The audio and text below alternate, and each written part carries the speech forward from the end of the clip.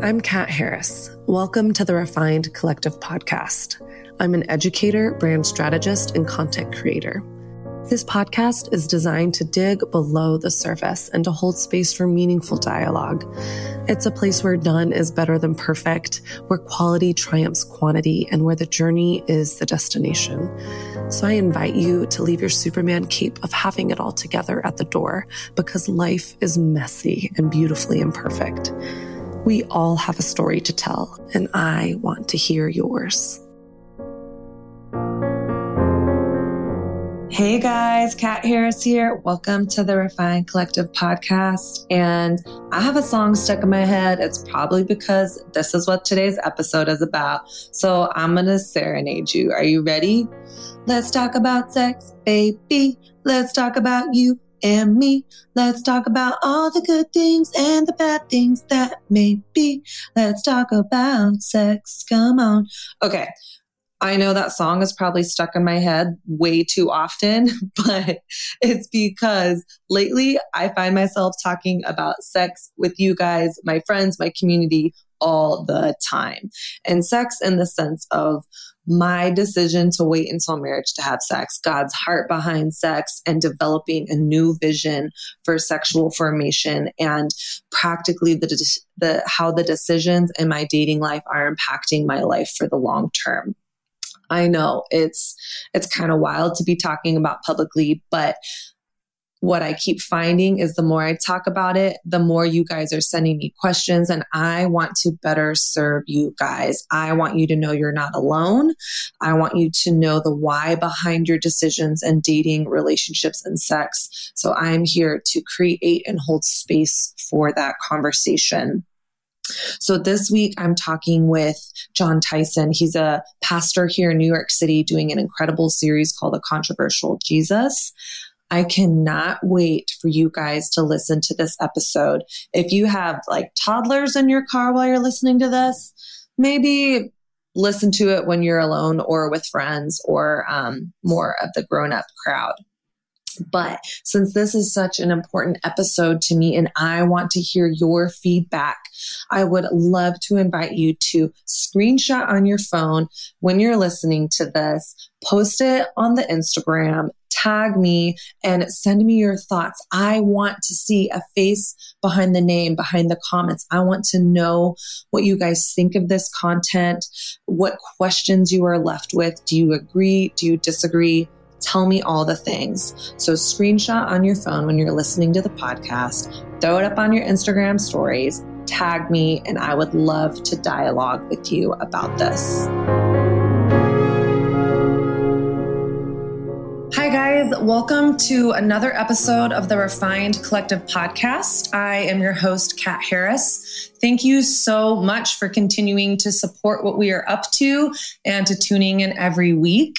I feel very excited and also kind of intimidated and vulnerable to be tackling the topic that we are talking about today. Today in the podcast, we're talking about developing a vision for sexual formation.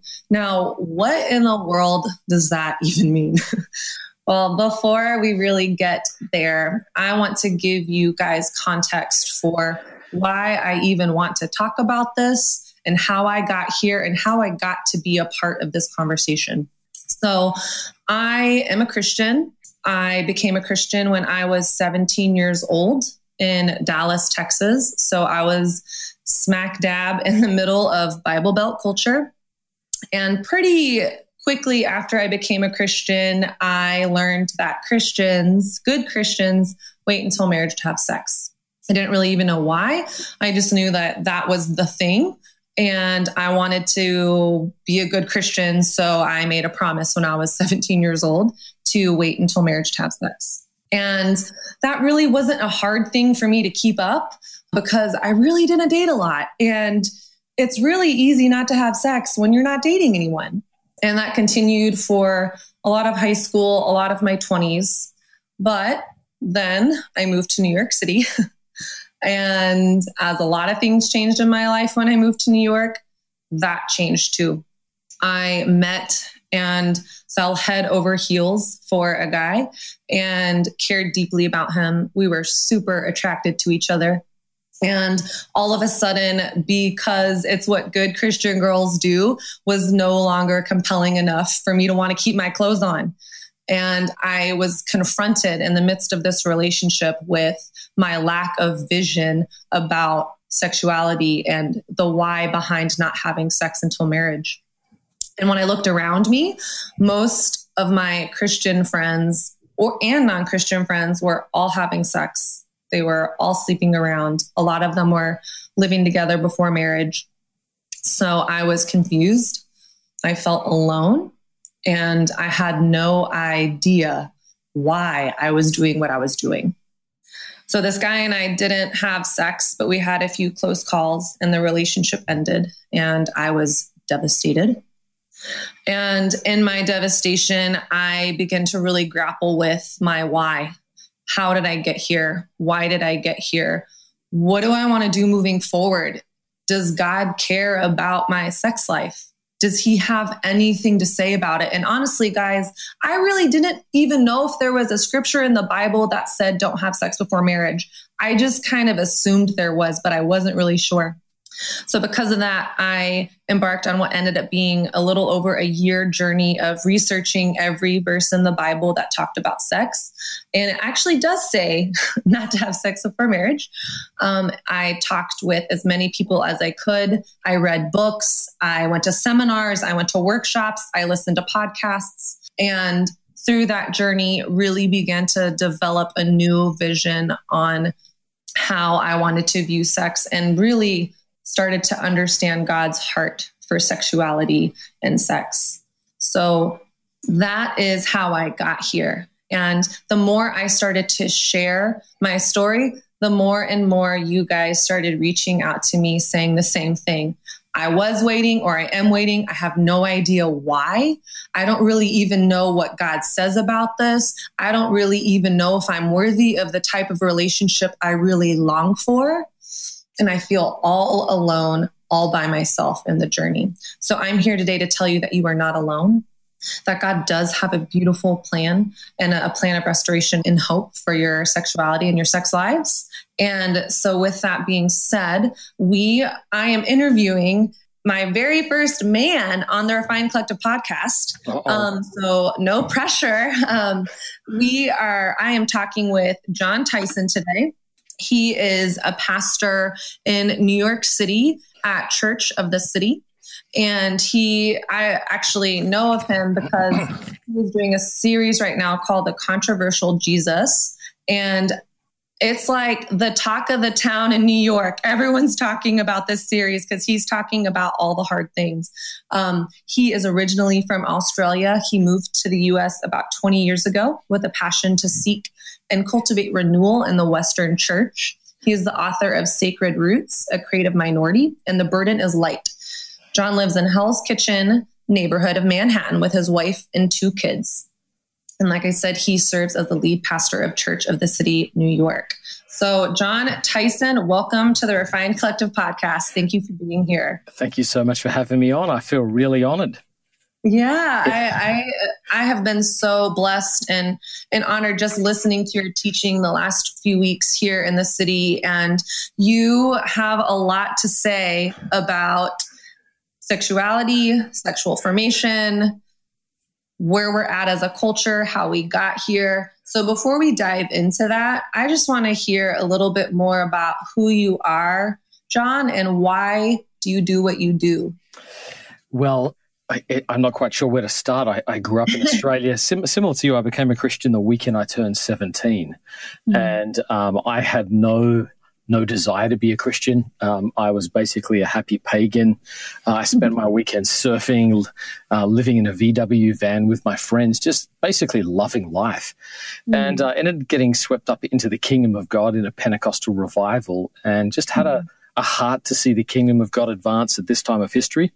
I'd heard that the United States had experienced historically 2 moves of God, 2 great awakenings, and just felt really compelled to seek God for a 3rd great awakening in Western culture. So I moved here to study theology when I was 20, and I had been in the country 2 weeks, and I was doing a tour of the Bible college where I met this incredible woman who I have now been married to for 20 years. So I am a church planter and a pastor. I've been in New York 13 years, and I'm passionate about helping people follow Jesus at this time of history. With so much cultural change, there's so much confusion. What does the Bible say? How do we find life in a cultural moment like this? And so my passion is really helping people follow Jesus well at this time of history. So that's good. Thanks for sharing that. And so you were 20 when you were touring Bible schools, and you met your wife at 20. And did you get married at 20? So I got married you just have to let everyone know. I got married as soon as I could. So I think I just turned 22, and my wife had just turned 20. So, and we had kids right away. I mean, it was amazing. We just got, and you have to understand, 20 years ago, small Southern Bible college, deep in the mountains of Georgia. And so, particularly for my wife, she's 39. Our son's about to turn 18 and go to college this year. Wow. So in New York, people just do not know what to do with us.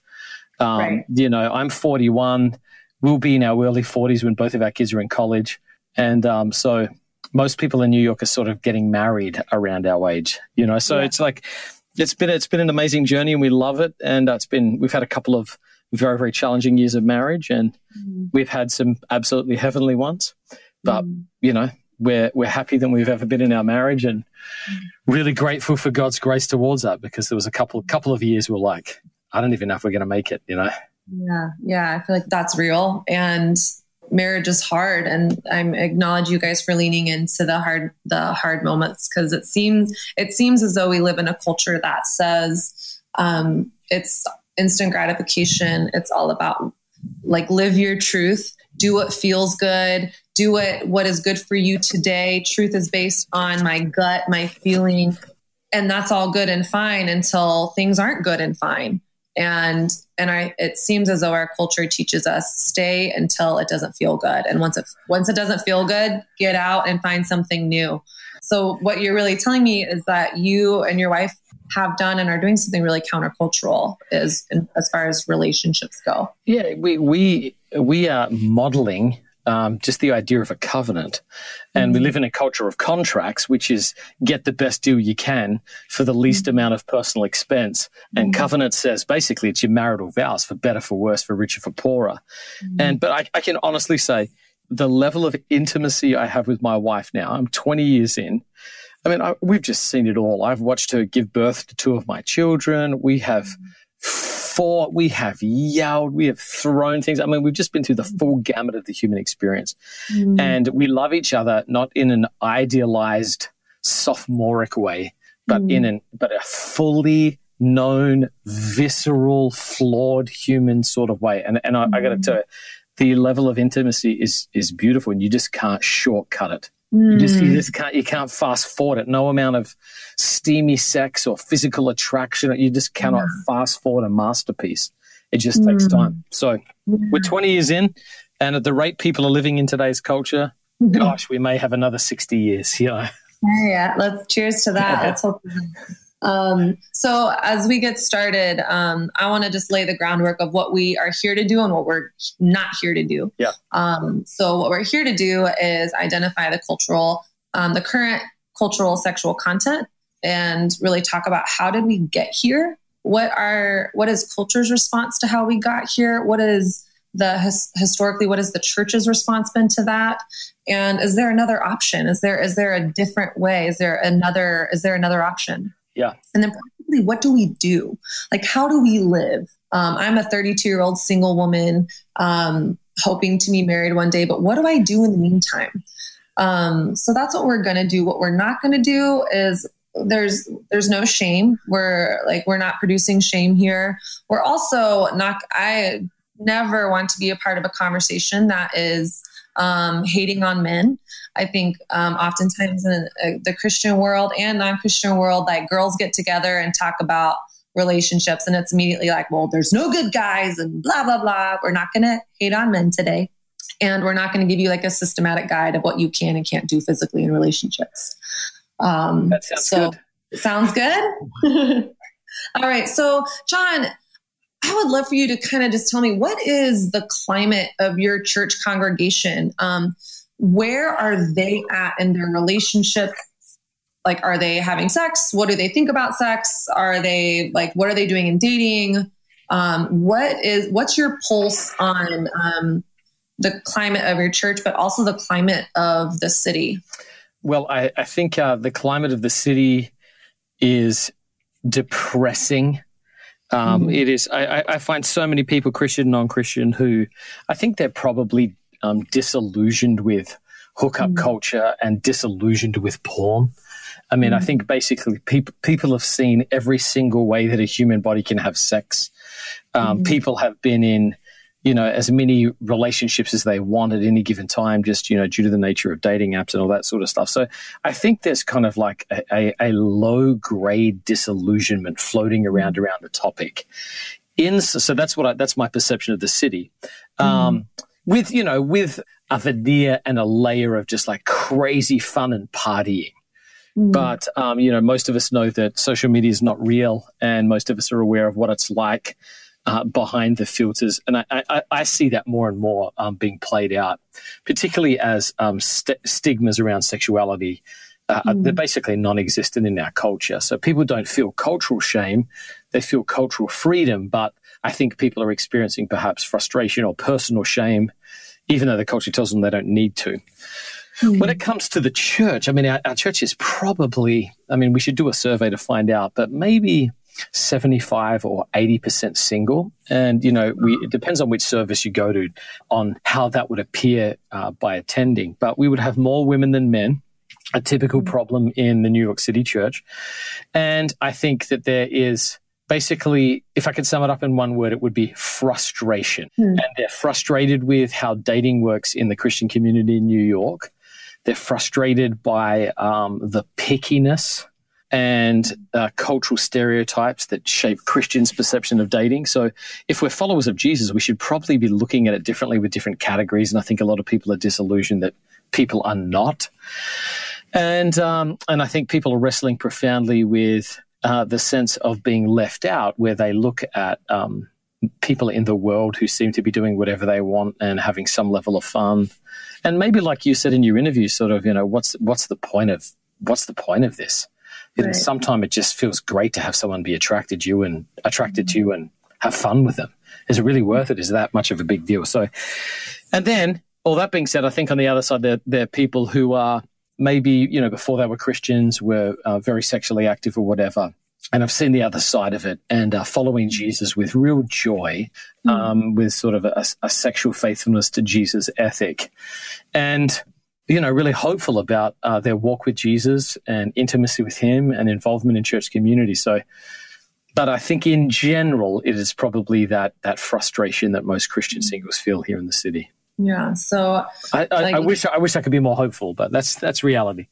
Well, I think the first thing that we have to do is be honest with where we're at. Yeah. If I'm not honest with where I'm at, if I am stuck in, well, this is how I should feel, this is how I wished I feel, this is how I could have, would have, should or could, all those things don't really deal with the heart. And I think until we really deal with the heart and get honest with ourselves and with God and with others, there really isn't room for growth. So we kind of have to get to that baseline of let's really take inventory of where we're at. And that the sense of disillusionment and frustration, I surmise, and my experience has been that is probably, this is general broad stroke, that's how people feel, not just in New York City, I feel like that's probably all over. Yeah. I can't say all over the world, but I've lived in LA. I'm from Texas. I have thousands of girls emailing me on a monthly basis, and I'm hearing these same pulses. And what I really want to know and ask you is, how did we get here? How did we get to a place of disillusionment? We have more freedom, we have more connection than we've ever had historically in the world, yet we seem more disillusioned and more frustrated than we ever have before. Why do you think that is? Well, it's basically, people talk about the various revolutions that have happened in American culture, but I believe the most effective one that absolutely swept the field was the sexual revolution. And I was reading an article that made its way through my world, And I feel like just everybody emailed this. And it was in the New York Times. It was an article called What Teenagers Are Learning from Online Porn. And one of the goals of the article was to talk about porn education. And there was this quote in the article that said for around 2 hours each week for 5 weeks, students, sophomores, juniors, and seniors take part in porn literacy, which aims to make them savvier, more critical consumers of porn by examining how gender, sexuality, aggression, consent, race, queer sex, relationships, and body images are portrayed, or in the case of consent, not portrayed in porn. Wow. So I remember reading that and just thinking, like, how did we get here in our culture where high schoolers have to take classes to discern the realities of porn? Not sex education, porn education. And so it's basically just the history. Mary Edelstadt wrote a book called Adam and Eve After the Pill. And she talks about how the goal of the sexual revolution was the destigmatization and demystification of non-marital sex and the reduction of sexual relations in general to a kind of hygienic recreation where anything goes as long as those involved are consenting adults. So there was like a conscious effort to destigmatize and demystify non-marital sex. And so that just it made its way out through the change of legislation. No-fault divorce had an incredible impact on the institution of marriage. The rise of media and the stories that were told in the media have rapidly changed. And I think that there's in many ways been sexual activists who have had a vision of deconstructing Christian Judeo ethics and sexuality and replacing it with this destigmatized, demystified version of adult consensual sex. So that just through media and through, discipleship by our culture just became so normalized that you look around today. And then with the rise of technology, obviously smartphones, it's like every kid has a porn factory in their pocket. And it's just shaped people. It's shaped people's understanding. And then obviously dating apps and the ability to speed up the process. And people have, at the same time, they've lost their that sense of interpersonal skill where they have to learn to, basically like win someone's attention, and they just do it, go straight to the app. And so you're left without those human interpersonal elements, and it sort of rushes straight to sex. So it's happened strategically, it's happened quickly, it's happened by a cultural narrative, it's happened by technology, but it has happened,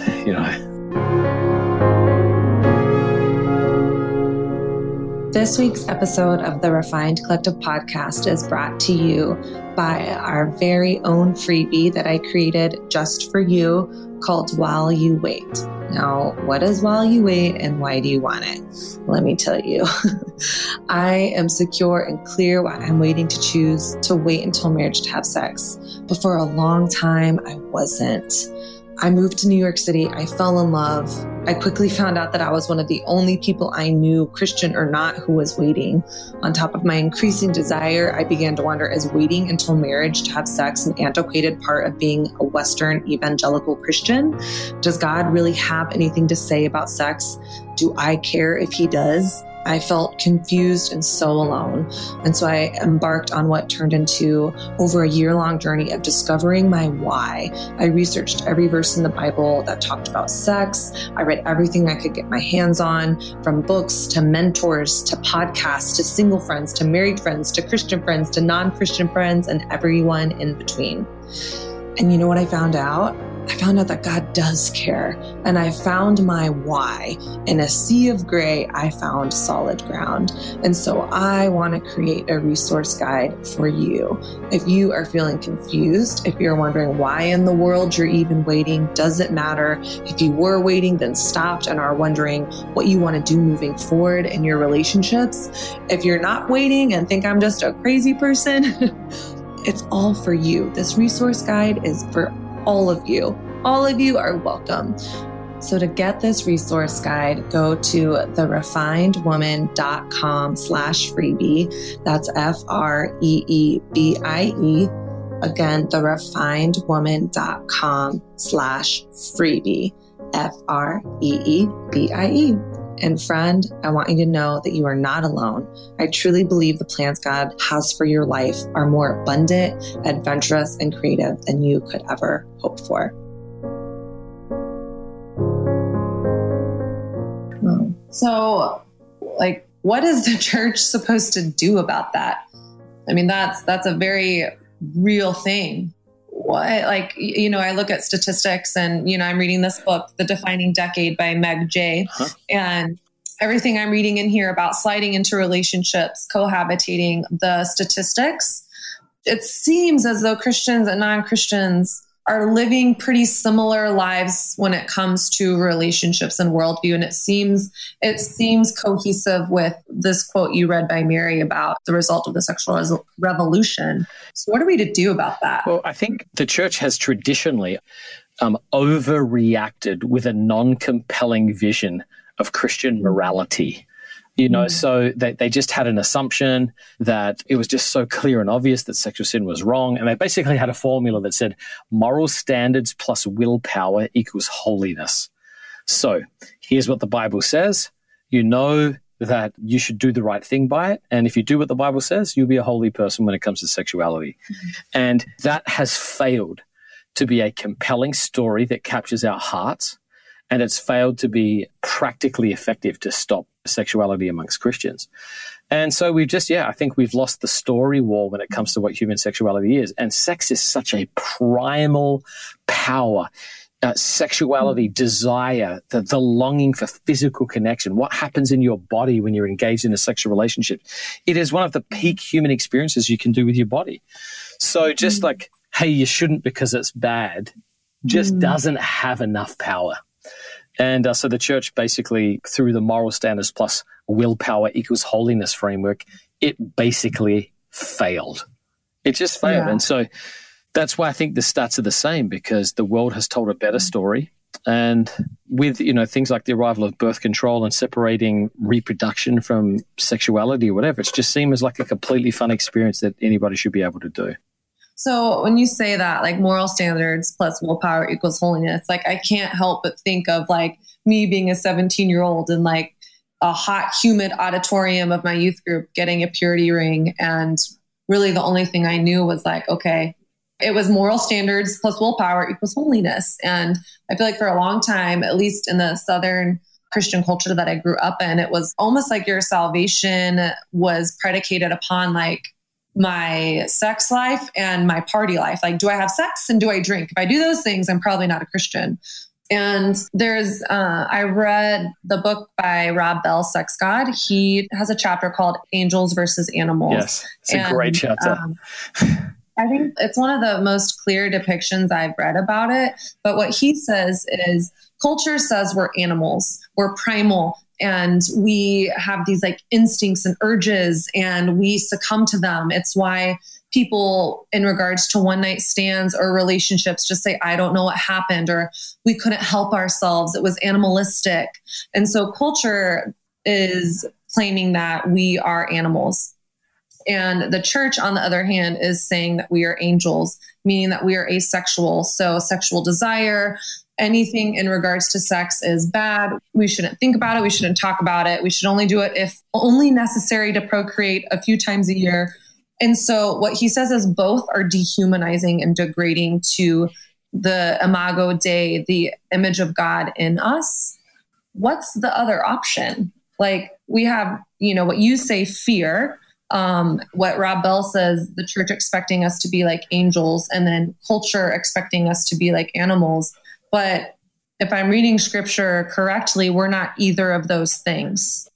Yes, the concept I came across when I was researching all of this that I really liked was the concept of sexual formation. So people talk about spiritual formation, which I guess in some way is a more attractive word for discipleship these days.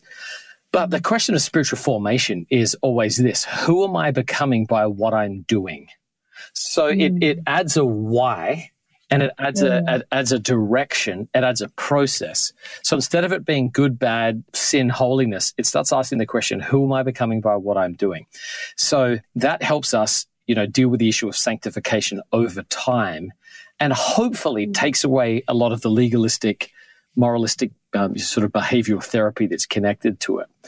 And so if you take the idea of spiritual formation and, like consciously choosing certain practices and organizing your life in such a way that, you are becoming the person you want to through this kind of lifestyle, that what happens when you apply that to your sexuality? We all know that sex is incredibly powerful, and its impact on the human being is it's staggering how much harm and how much blessing can come through sexuality. So instead of just saying, is it bad? Is it good? Can I do it? Can I not do it? How far can I go? And it still be sin? The question that I think is really important to ask is, who am I becoming by what I'm doing with my sexuality?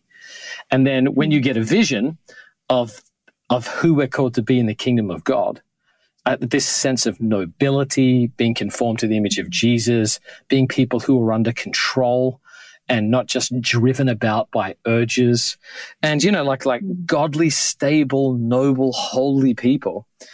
And then we start asking, like, how do I use my sexuality to help that become true in my life, rather than just getting out of that cycle of sin, shame, guilt, try harder, failure, and then I see this all the time. I see someone at church start dating someone, then they disappear for a while, and then they come back in hyper repentant mode. And then they show up with another person they're dating, and they sort of disappear for a while, and they come back and they're hyper repentant. And to try and give people a vision of just asking, not just what am I doing, but who am I becoming by what I'm doing it, and what is God's vision of who I can be versus my culture's vision. I found that idea particularly compelling. And just to go back like one little section. Yeah. Yes. I got a 15-year-old daughter who has just gotten her first boyfriend. Oh man, how's that? Well, I'm trying not to fulfill all the dad stereotypes. I'm trying to be like a cool dad and just, intimidate the guy and make my daughter feel safe. I'm doing my best. It's very confusing. But I understand why parents, even if it's awkward and embarrassing, I understand why parents try and cast a vision of sexual formation. Because the culture just says, look, do what you want as long as the other person is willing, and you'll be totally fulfilled. And so, typical, I think, worldly parents are just like, hey, sex is a great gift. It's a normal part of life. Just make sure the other person wants to and then go for it. And that just doesn't seem to have worked in our culture. That seems to be producing this disillusionment. And so even though it's a little clunky to have a purity ring, and my daughter doesn't have a purity ring, and we haven't had some pledge ceremony or whatever, though we've certainly talked about everything, particularly growing up in New York, this concept that sex is a powerful force and how we use it shapes us tremendously. Therefore, we should have a vision of using it in a godly way to form us in the image of Jesus. I understand why dads do that. I'm trying to perhaps do it better than the hot, stuffy auditorium where you're sold morality. But I understand the instinct. The instinct is care, Yeah, care. And I mean, I think of myself, the women that I do life with too. And I feel like every girl out there, I don't know if guys too, but every girl out there, myself included, has the experience where, I dated a guy in my 20s and he was a jerk. Yeah. Like, there's a scene in the movie Bridesmaids where it's Maya Rudolph and Kristen Wiig, and Kristen Wiig's character is dating a tool. And Maya Rudolph is like, why are you seeing him? He told you needed dental work. Like, I love that movie. That was so funny. So good. And that scene hit me because I dated a guy in my 20s. It was off and on. He never introduced me to his friends. And I knew that he didn't really even like me, but I just kept, like a dog to its mom, it kept going back to him. And I remember even in the situation being like, why am I doing this? Like, why am I dating with these guys that if I'm really being honest, I probably don't even really like, but they clearly don't like me either. And I feel like that story is a dime a dozen with the women that I hear from is, why are we dating and sleeping with people that we don't really even like? Yeah, one of the things I came across is an article that was in Vanity Fair called Tinder and Hookup Culture Promotion. And it's a couple of years old. So it's probably more acute even now. But one of the lines that was so sad that's sort of like, connected to what you said is this just like the stories of what people said. So one girl said this about Tinder. I had sex with a guy and he ignored me. And as I got dressed, I saw he was back on Tinder. Oof. And I think like that's so much of what modern culture has become. And to ask yourself the question again about sexual formation, if I'm randomly sleeping with people in a technologically facilitated, as efficiently as possible manner designed to join our bodies, but not any other part of our life, who do I become? What happens to my sexual tastes? What happens to my self-control? What happens to my self-esteem? What happens to my understanding of how to build a life and holiness if this is just like something that I'm repeatedly doing? So, I get asked all the time as a pastor, hey, do you think Tinder is sinful? And I was like, I have Tinder in a different category. I have Tinder in the category of asking, who am I becoming by repeatedly being involved in this process? And I think that getting back to sexual formation, that is a more helpful lens to look at this.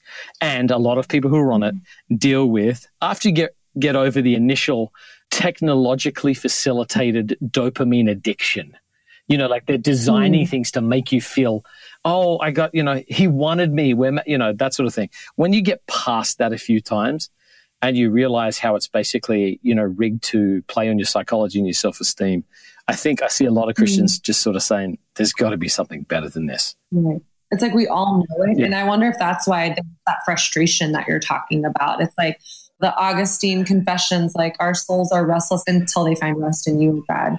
We're not satisfied. There's this frustration. And I'm wondering if it's because there's no vision. There's no like greater story. Like it's more than just what you said earlier, like morality plus willpower equals holiness. Like God is a storyteller. He's a vision caster. I think this is totally true. And a big reason, one of the things that Christians have neglected in modern culture, particularly American culture, is that our faith has been primarily academic. And James K. Smith's written a ton of this. He wrote a phenomenal book, You Are What You Love. And I think there's something really, really connected to getting to the heart of this, because when you talk about cultivating desire, when you talk about what you want, when you talk about longing for something that transcends this, we forget how our bodies, if we use them properly, can be incredible tools of spiritual formation. So if the goal of life is like loving God and loving other people, our bodies and how we treat our bodies and connected to our sexuality can become a staggering tool of discipleship if we see them as an opportunity for Christ likeness. And so rather than just thinking about, I have these urges, these physical urges, but asking the question, how do I use them for spiritual formation? How do I evaluate my desire? How do I redirect desire? How does this desire match other things? Is eroticism purely sexual, or is there an eroticism for life, as Ronald Rolheiser talks about? And how we channel those things, I think, becomes very important. So I want to reclaim the role of the body and sexuality in discipleship, because rather than just saying your body's bad, try not to have sex with it, it's going to be really hard because it's filled with chemicals. It's saying, how do I use my body and let these natural desires that I have point me towards deeper longings, which is what you're saying. Our hearts are restless. How do we align our bodily habits and practices to tune into that rather than to numb that? And I think that's something definitely worth exploring. Yeah. What would you say, like what you're talking about, like this vision, like, and also what you're saying is no wonder this series you're doing is called Controversial Jesus. It's controversial. It's provocative. I'm sure it's ruffling feathers across the board, like Christian or non-Christian, to the idea that like our sexuality could manifest the glory of God or be reflective of our spiritual formation. That's typically not what I've heard about sexuality. And so without having like a ton of time, like, can you cast a new vision? Yes, I can. So just a couple of caveats before I do. Yeah. I mean, one of the most controversial verses in the New Testament, I think, where the Apostle Paul says, the body is not meant for sexual immorality, but for the Lord. Your body is a sanctuary of the Holy Spirit. You are not your own. You were bought with a price. Therefore, glorify God in your body. So, I mean, if you were to ask our culture, what's your body for? It would be like sexual gratification. And the Bible says your body is not for sexual immorality. It's for the Lord. And so even reclaiming, who we belong to is massive. This Sunday, not to give away the punchline, I'm speaking on Jesus and politics, where Jesus, the Pharisees come to him with a coin and say, should we pay taxes to Caesar? And then he asks and he says, well, whose image is on the coin? And he says, well, it's Caesar's. And he says, give to Caesar's what's Caesar's, give to God what's God. But the thing we fail to see is that our lives bear the image of God. So the coin had the image of Caesar's, but we as people have the image of God in us. Therefore, we have to give our whole lives to God. That includes our sexuality. That is a controversial idea. And I have actually gotten a ton of visceral feedback. The second thing I wanted to say about that is I wasn't sitting here trying to architect how do I do something really controversial that people talk about. By nature, I'm an introvert and I prefer to just teach through books of the Bible. But I just was having so many meetings with people who were part of the congregation. And I felt like they were just asking me the same questions again. And I was struggling to find either the appropriate resources or enough, context and history to make sense of it. So I basically gave an invitation to the whole church, which was like, email me the top 10 things you wish Christian pastors would preach on, but you never hear sermons on. And it was like sexuality by about 92 to 8. I mean, it was just like, that was what everybody wanted to know about. It was like dating, premarital sex, masturbation, dating apps, gay relationships, what is gender, Jesus and gender, the transgender community. So I was trying to serve our people as their pastor, not whip up a controversial series. So all that to say, it did get me on this path of asking the question, what is Christian sexuality? And so I think it basically comes down to four things. Number one, sex points beyond itself. The sexual act is, and human beings having sex, and Philip Yancey talks about this in his book, Rumors of Another World. Human bodies are vastly over-equipped for sexuality compared to the animal kingdom. We're the only species that regularly has sex facing one another, so that we look into each other's faces rather than just looking at each other's bodies. And it's like this crazy act that seems to cultivate a desire for union inside of us. And that's like it's producing something inside of us. In fact, the word sex itself has the idea of separation and reunion. So it's like a pointer to something beyond ourselves. So Yancey says this, the word sex comes from a Latin verb that means to cut off or sever, and sexual impulses drive us to unite. Freud diagnosed the deep pain within us as a longing for union with a parent. Jung described it as a longing for union with the opposite sex. But the Christian sees a deeper longing for union with a God who created us. So the sexual act and our longing to be fully known, to be naked and vulnerable and accepted and joined is actually a clue that God has put to point us to the kind of union that we have with him. And that's why the central metaphor of the scriptures is actually language of bride and groom. So all through the Old Testament, God's longing for his bride. And then obviously Jesus calling the church the bride of Christ, and then all of human history ending towards the marriage supper of the Lamb. This is like God filling our culture and our institutions with glimpses and images of our relationship with him. The second thing about Christian sexuality is that it's about a holistic integration of our heart, soul, mind, and strength. So like probably pretty popular teaching in New York right now is, look, give someone your body, but put up your guard emotionally. So give your body away for free. But your heart, your emotions, you need to guard those things. And we just make the claim, you can't.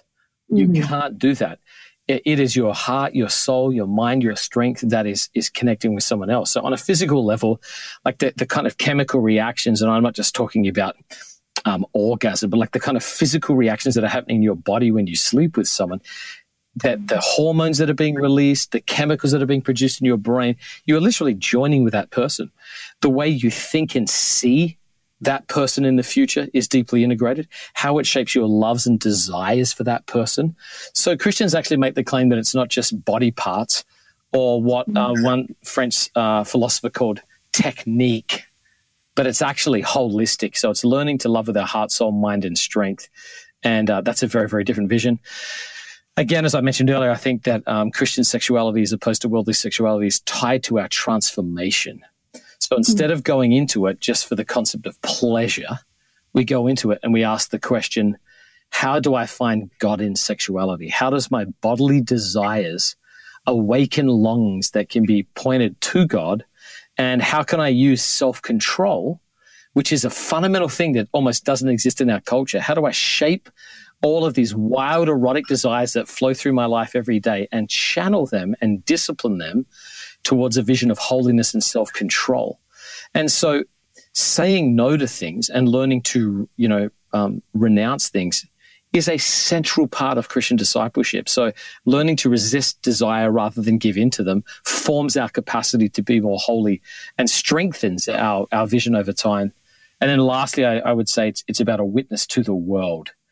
And so whenever you see a couple who are truly loving one another and really modeling Christ-like love, the world should say, where can I find someone to love me like that?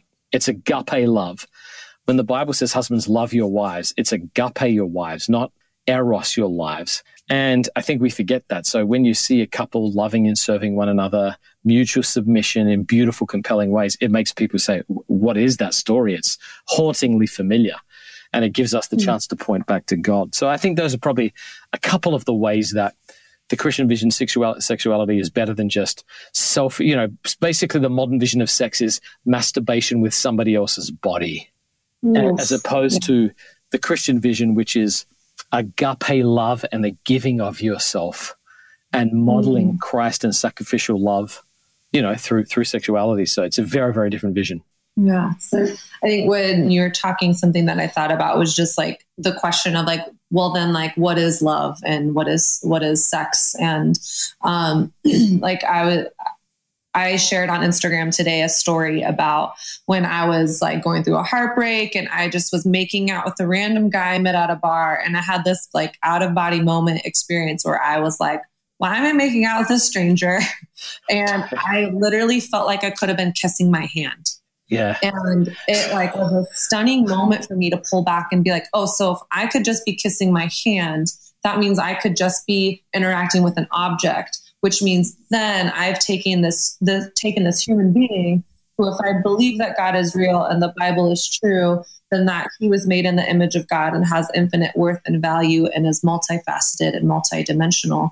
I have flattened him to an object of my desire to scratch an itch.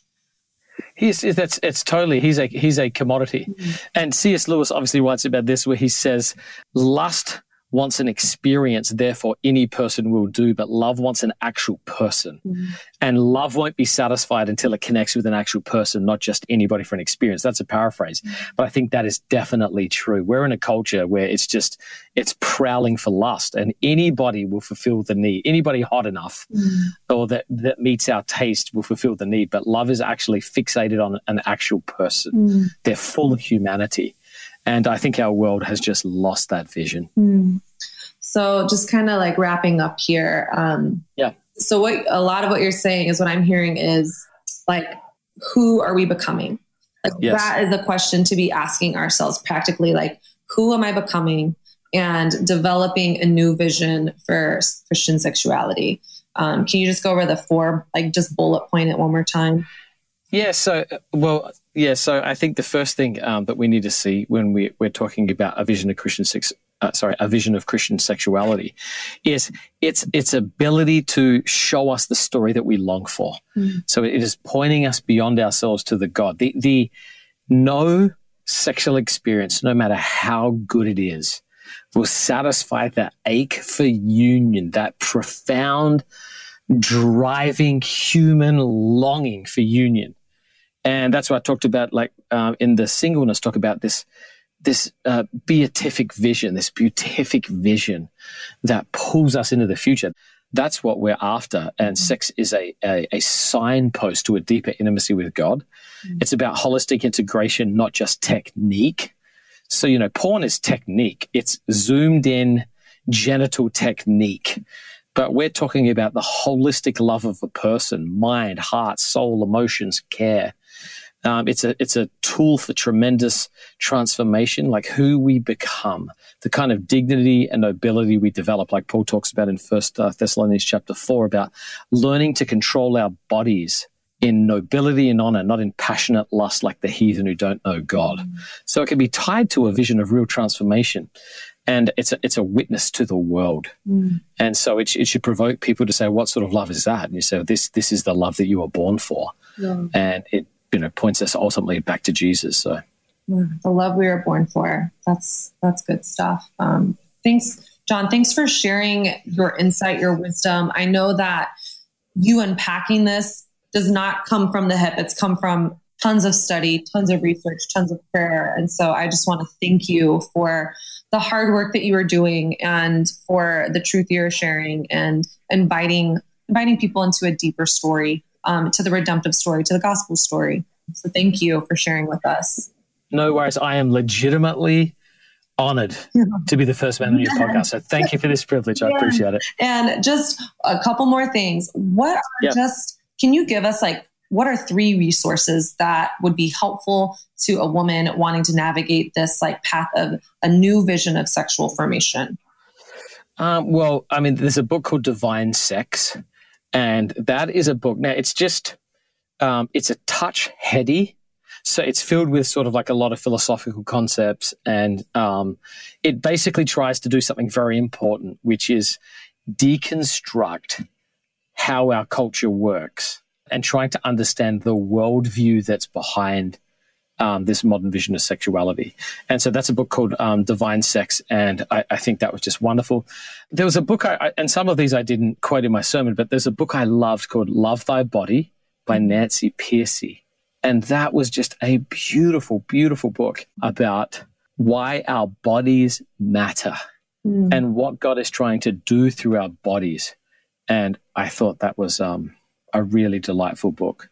I mean, I've got so many more. I don't know how many you want, but here's another book I liked, A Better Story, God, Sex, and Human Flourishing by Glyn Harrison. Okay. And that's it. It's in the title, A Better Story, God, Sex, and Human Flourishing. So I thought that was a wonderful book.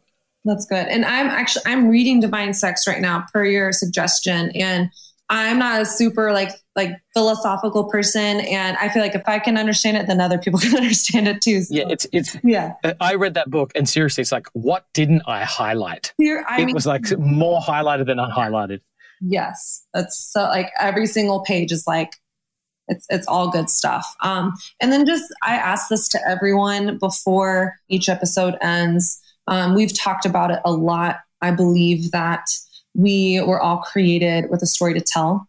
I believe that within all of us is a deeper vision, a deeper sense of purpose, and our lives are telling this story. We're inviting ourselves, we're inviting others, we're inviting the world around us into this story. And so, John, I want to ask you, what is your vision? So, I mean, my vision is simple. It's the vision of our church. It's the way of Jesus for the renewal of the city. Mm-hmm. And there's a philosophical concept. This may sound a little bit heretical, but I didn't become a Christian because I had this overwhelming sense that I was a filthy sinner who needed the cleansing blood of Jesus. That happened, but that's not why I became a Christian. I became a Christian because of this German philosophical concept called Sehnsucht. And it's why C.S. Lewis says he became a Christian too. And it's basically a deep, deep, deep longing. And you're trying to get to the source of the longing. And he has this quote that says this: the unfulfilled longings of God are better than the fulfilled longings of the world. And that's why I became a Christian. So even though as a follower of Jesus, I'm filled with tensions and I'm filled with conflict, the sweetness of that longing and the sweetness of the tension and the sweetness of the conflict is more satisfying than the fulfillment of all worldly desires. And so I think that deep down in the human heart, everybody has that longing, and I'm trying to help them see that it's Jesus that ultimately meets that, and the tensions of living in the way of Jesus are better than the fulfillment of the world.